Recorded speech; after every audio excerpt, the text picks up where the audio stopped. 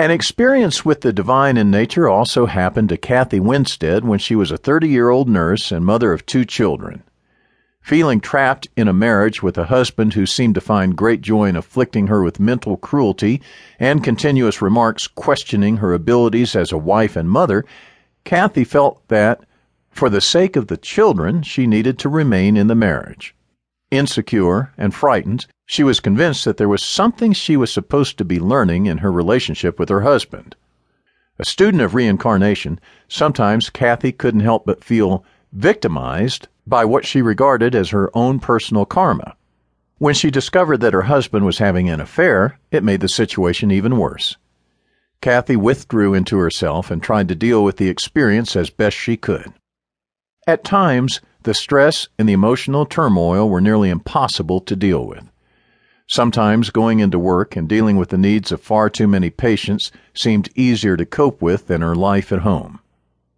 It was shortly after discovering her husband's infidelity that Kathy felt the presence of the divine. Even now, Kathy admits she was surprised that the experience occurred while she was, in all places, outside of the house doing yard work. Her husband and 2 children were also in the yard playing. Kathy describes the experience as follows. I was working in my small garden and was lifting the shovel to turn over a pile of earth. I had been under a great deal of stress and was doing the yard work to relax. It also needed to be done. Suddenly, I experienced complete and total stillness. It was as if everything became frozen in place.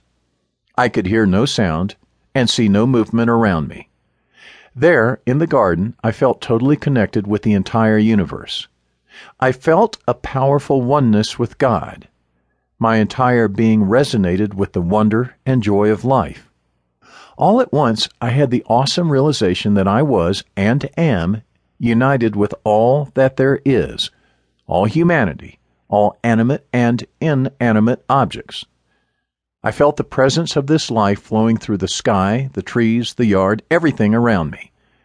I became aware of the fact that this same life force flowed through me. In those moments, I knew with absolute certainty that I was not alone, and that the divine had an ongoing place in our lives. After the experience, Kathy found that she had the strength to do what she needed to do. She was able to follow through on a divorce and to realize that she had allowed herself to continually be victimized by the relationship. She claims that in spite of divorcing her husband, she was able to begin practicing unconditional love toward him. Still a student of reincarnation, Kathy states that even with each lifetime, we are not fated to simply go through the motions. We continually create our own reality. Even now, her encounter with the divine continues to affect her. The experience has sustained me through many dark nights of the soul. An inner calmness and a sense of a divine presence have enabled me to endure and to find that place of center. I have truly learned to let go and to let God. I have learned to look within myself for the strength, will, and understanding I need to sustain my soul. I have learned that true happiness and contentment must originate from the God self within. As a result, I work daily at trying to stay centered, at focusing on my divine nature, and at trying to listen to my higher self and commune with the divine.